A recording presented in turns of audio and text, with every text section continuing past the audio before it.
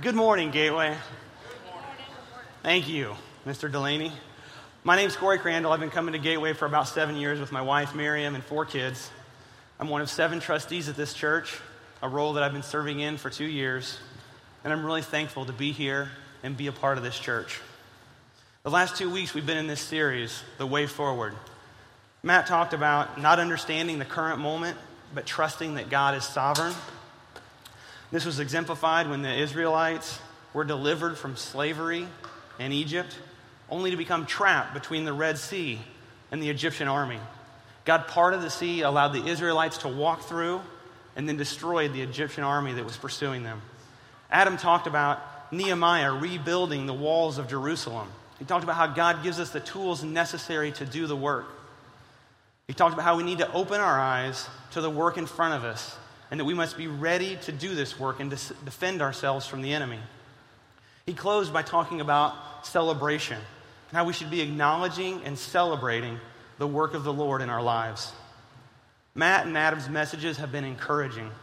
I hope you have found comfort and strength in them as I have. The last several weeks have been difficult, and I've experienced a wide range of emotions. Scott Hatfield, our senior pastor, stepped down on March 5th. As a trustee, the burden has been heavy. Not too heavy, but close. Very close. I'm thankful for God's living word and the active work of the Holy Spirit. I've been reading through Exodus, Ezra, Nehemiah, Matthew, and Acts. The Lord has been speaking to me. And today, I want to share with you the words of Scripture that have been giving me comfort, hope, strength, and focus. My weary heart has been sustained by the joy of God's word. These words, they're not just words on paper. It's not just words that dead men have written and are just keep on being printed. These words are alive. And when you find yourself in the middle of a storm, read these and let the work of the Holy Spirit revive your heart. We're going to start in Matthew 28 today. Jesus has allowed himself to be crucified, hung on a cross to die, so that sinners like me and sinners like you might be washed clean and forgiven. In one of the greatest acts ever known, Jesus was resurrected.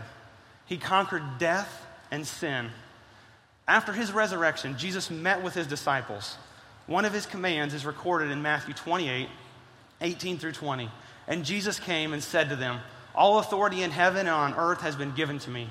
Go therefore and make disciples of all nations, baptizing them in the name of the Father and of the Son and of the Holy Spirit, teaching them to observe all that I have commanded you. And behold, I am with you always to the end of the age." This command is extremely important to the Christian life. It's called the Great Commission, and all who call themselves Christians, everyone who desires to be a disciple, is called to this primary mission.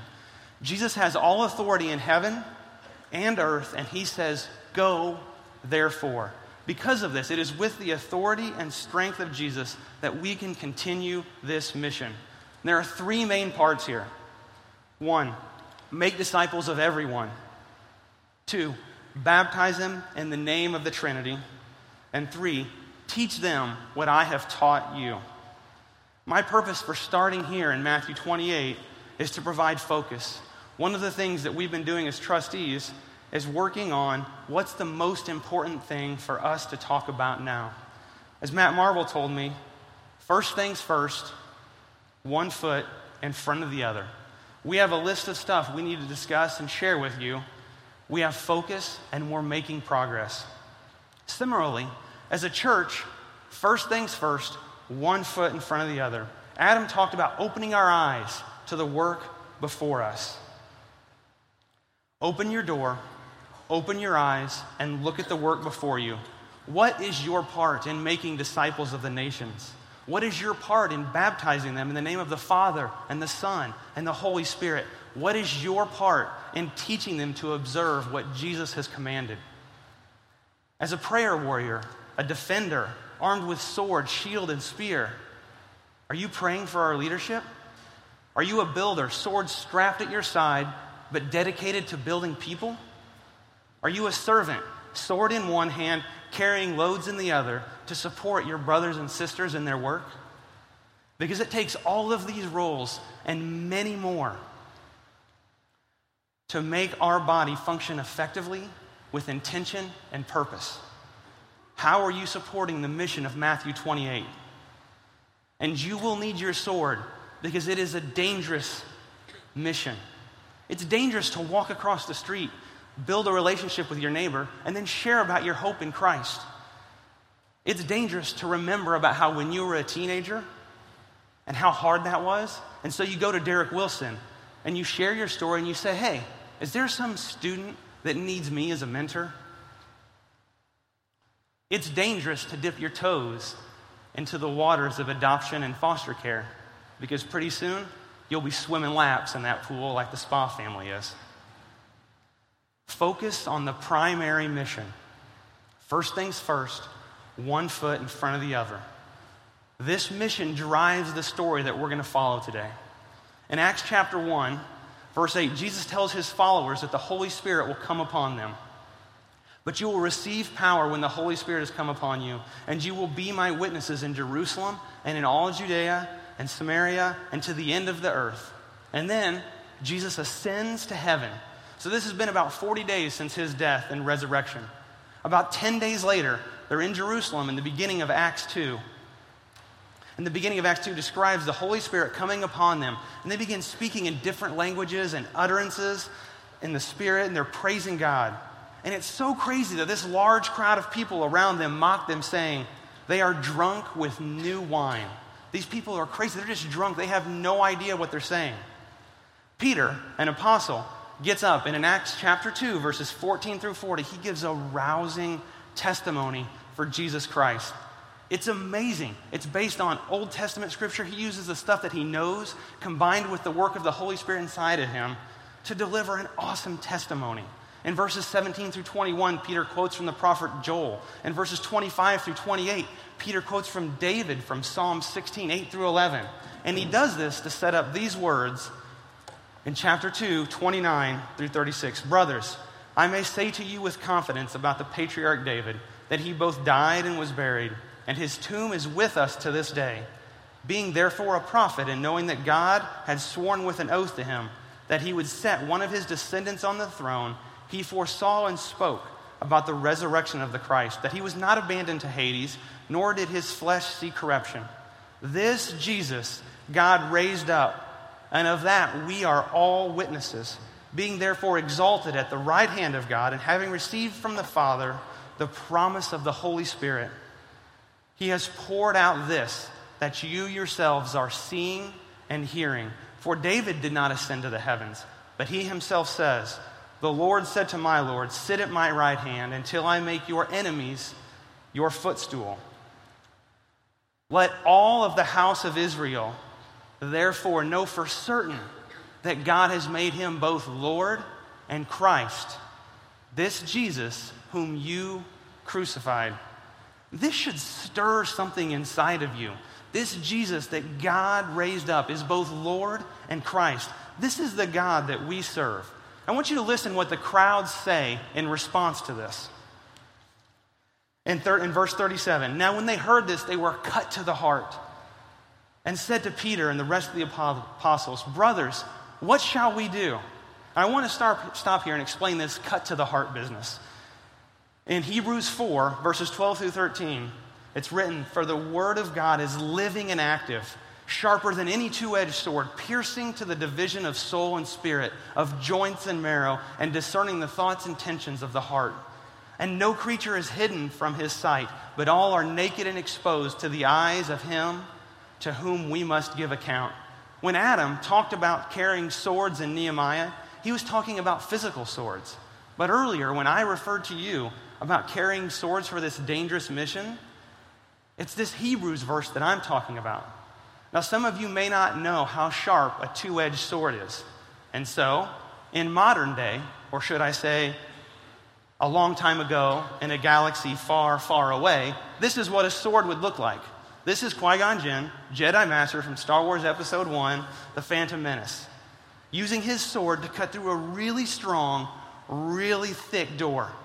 Okay? The word of the Lord is like a lightsaber, able to cut through and melt away the walls that we build around our hearts and souls.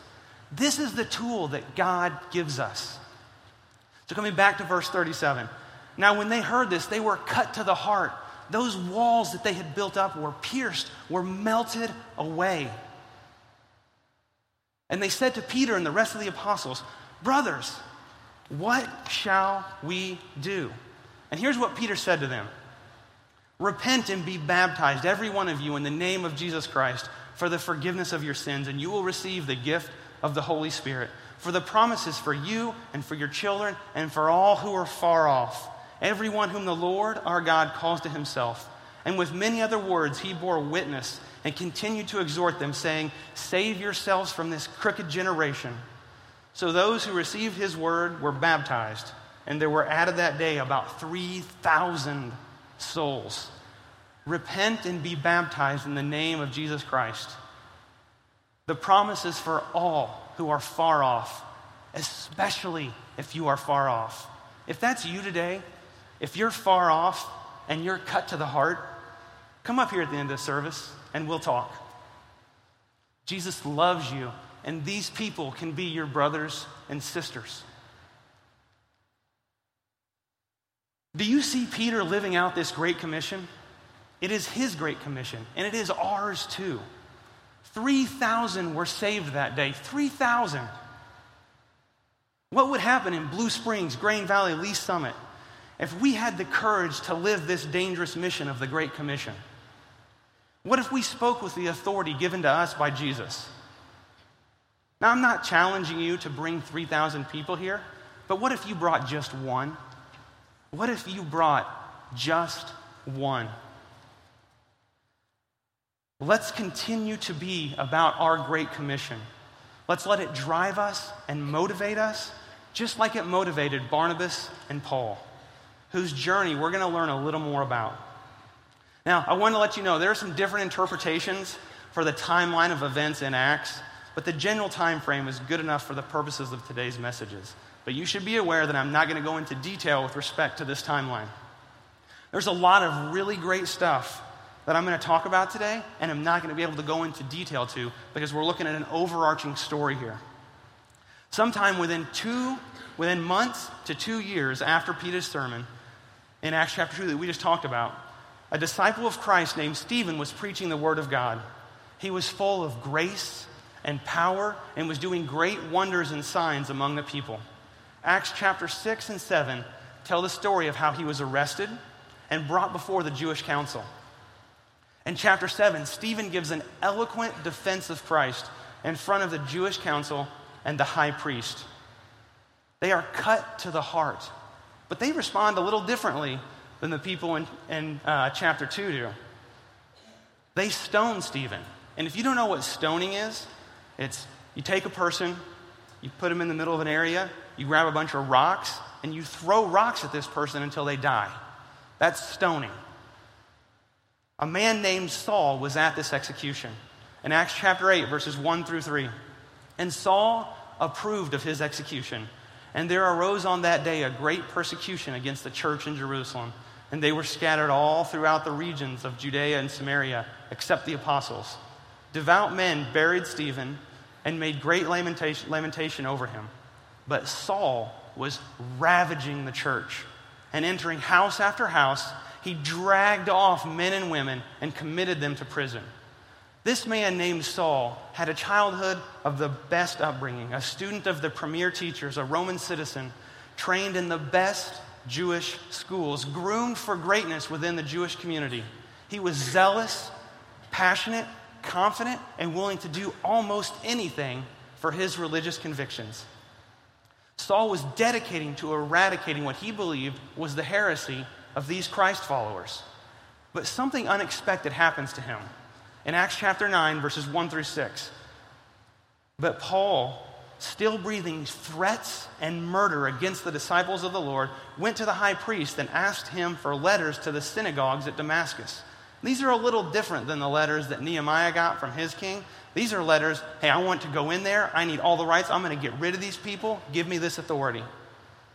So that if he found any belonging to the way, men or women, he might bring them bound to Jerusalem.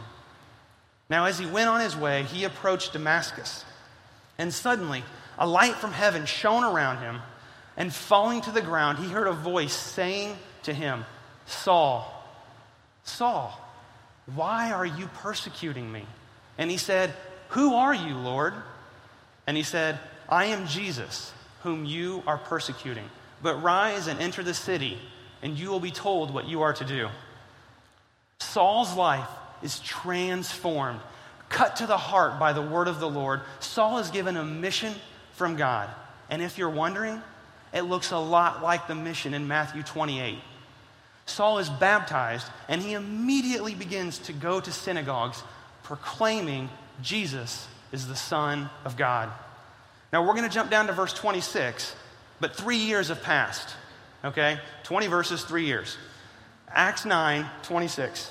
And when he, Saul, had come to Jerusalem, he attempted to join the disciples, and they were all afraid of him for good reason. For they did not believe that he was a disciple. But Barnabas took him and brought him to the apostles and declared to them how on the road he had seen the Lord who spoke to him, and how at Damascus he had preached boldly in the name of Jesus. Barnabas is described elsewhere in the Bible as a good man, full of the Holy Spirit and of faith. And his nickname was Son of Encouragement. He was an early follower of Christ and was a man who could see the potential, the good in everybody. Barnabas is the kind of guy that would have seen good in Darth Vader. All right, hey, that's my second Star Wars reference, and now I'm done, okay? But he could see the good. There is good in these people. He used this character trait to vouch for Saul.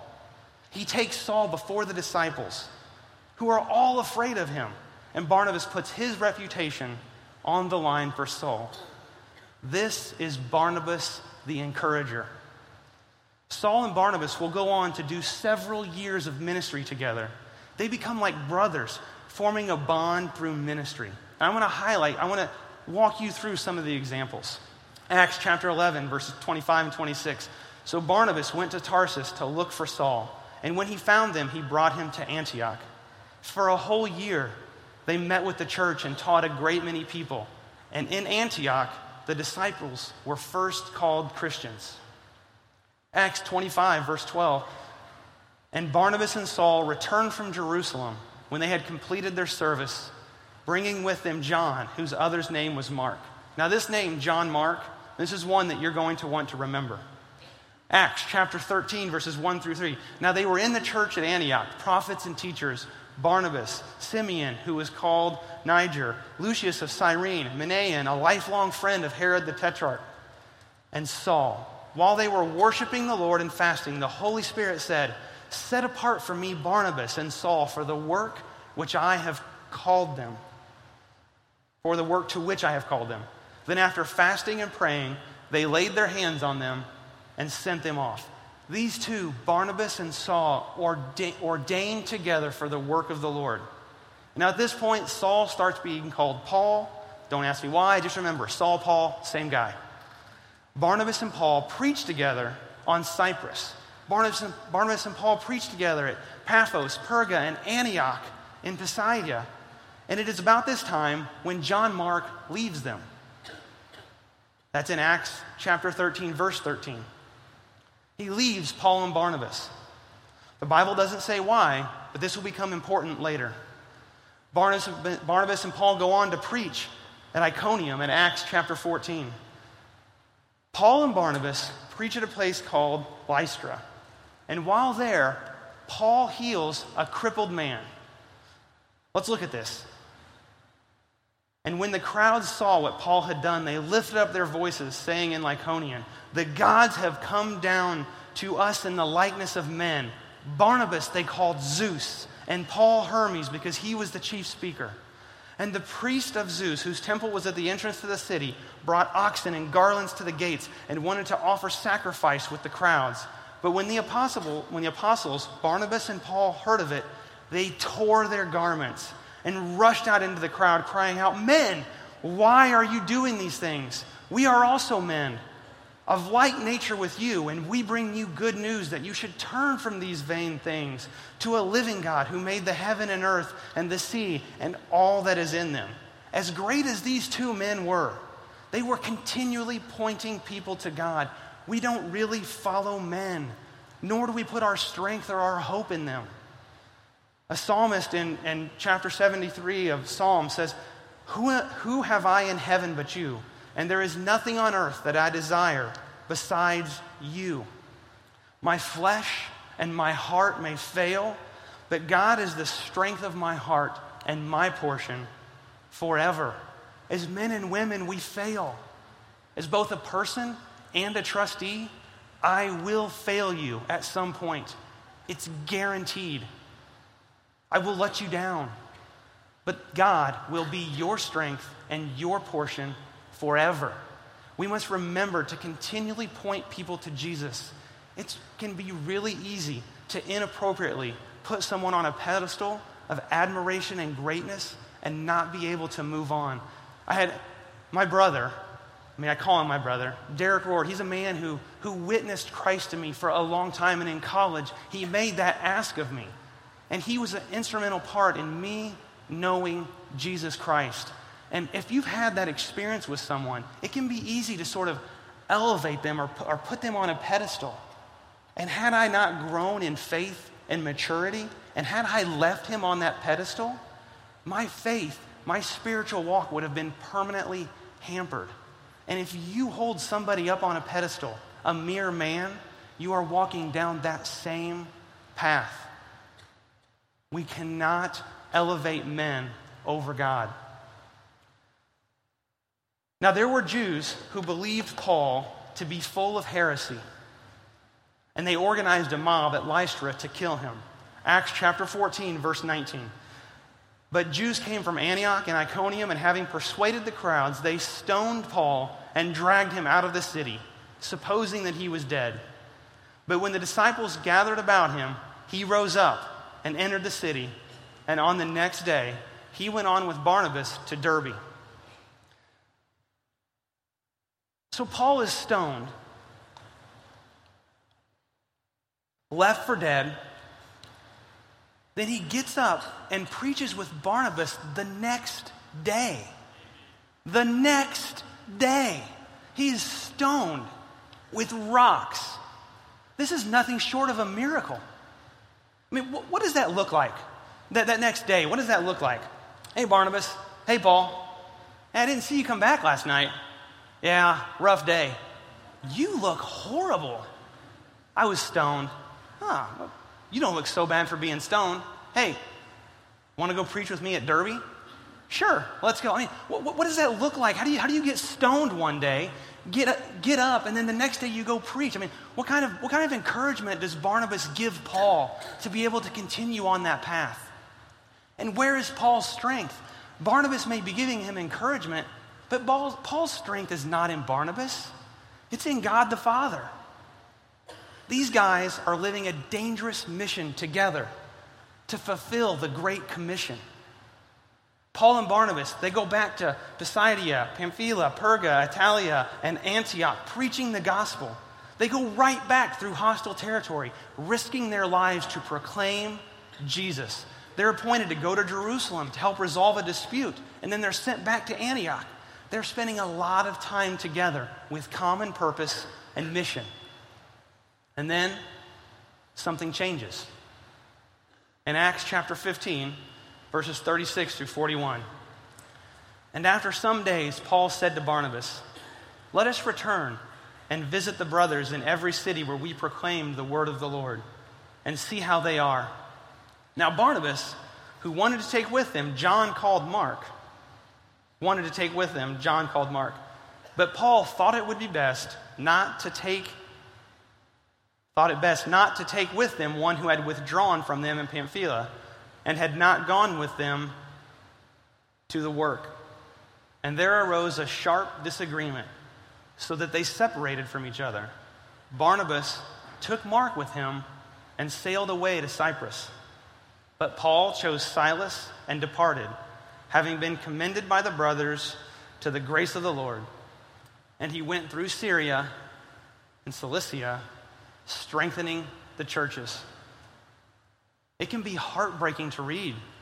This powerhouse preaching team, giants of the faith, separate over a disagreement about who to bring with them on their next journey. Barnabas wants to bring John Mark with him. Remember, John Mark left Paul and Barnabas earlier. Paul doesn't want to bring him. Barnabas' ability to see the potential and to give another chance to John Mark ultimately causes separation. And it's a bit ironic that it was this very trait which Barnabas used to vouch for Paul before the disciples earlier. It was this very trait. No, I can see what God is going to do in Paul. You guys should trust him. He is called to a mission. I want to read to you an excerpt from John Piper's July 1980 sermon about Barnabas. And he asked this question: how shall we view their disagreement? But what does wisdom dictate in a choice like this? Barnabas seemed to focus on the need and potential of Mark. Paul seemed to focus on the demands and potential of the larger cause of the gospel and the honor of the mission. I don't think we should see this as all bad. It's the rancor and bitterness and resentment that are bad.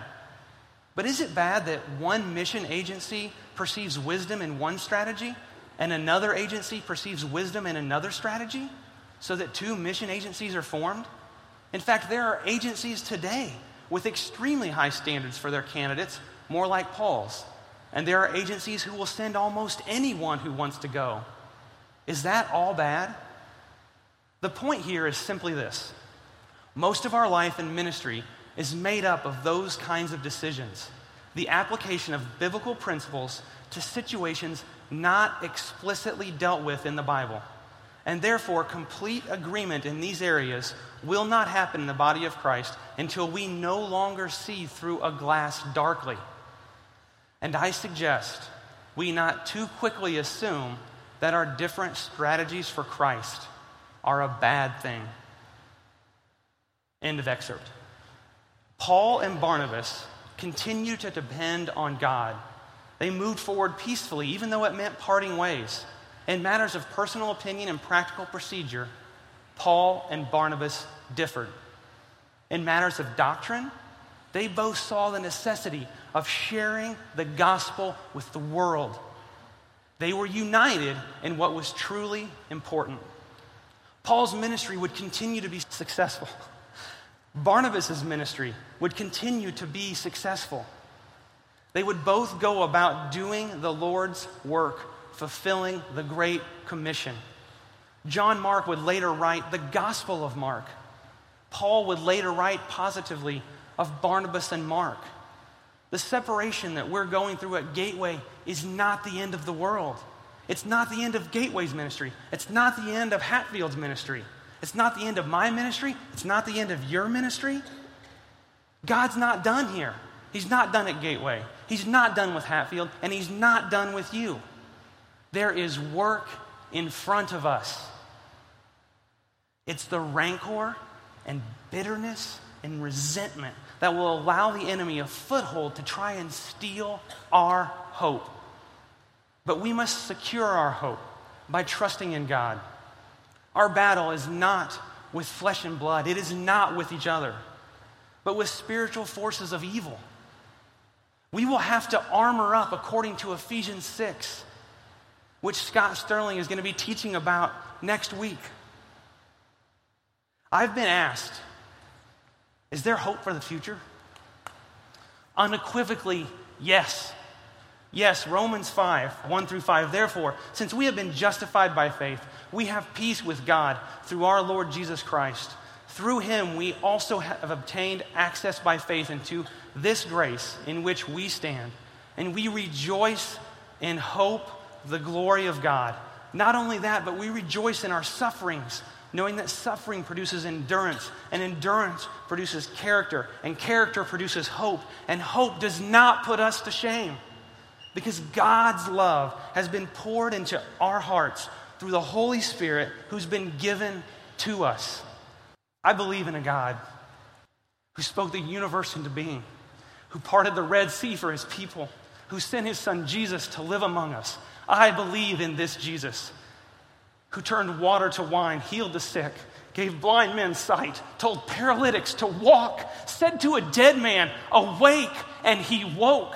I believe in this Jesus who in the middle of a sea, of a raging storm, said to the howling wind and the roaring sea, be still. And it stopped. I believe in this Jesus who walked on water, gave hope to the hopeless, and offered his body as a living sacrifice for the atonement of our sins.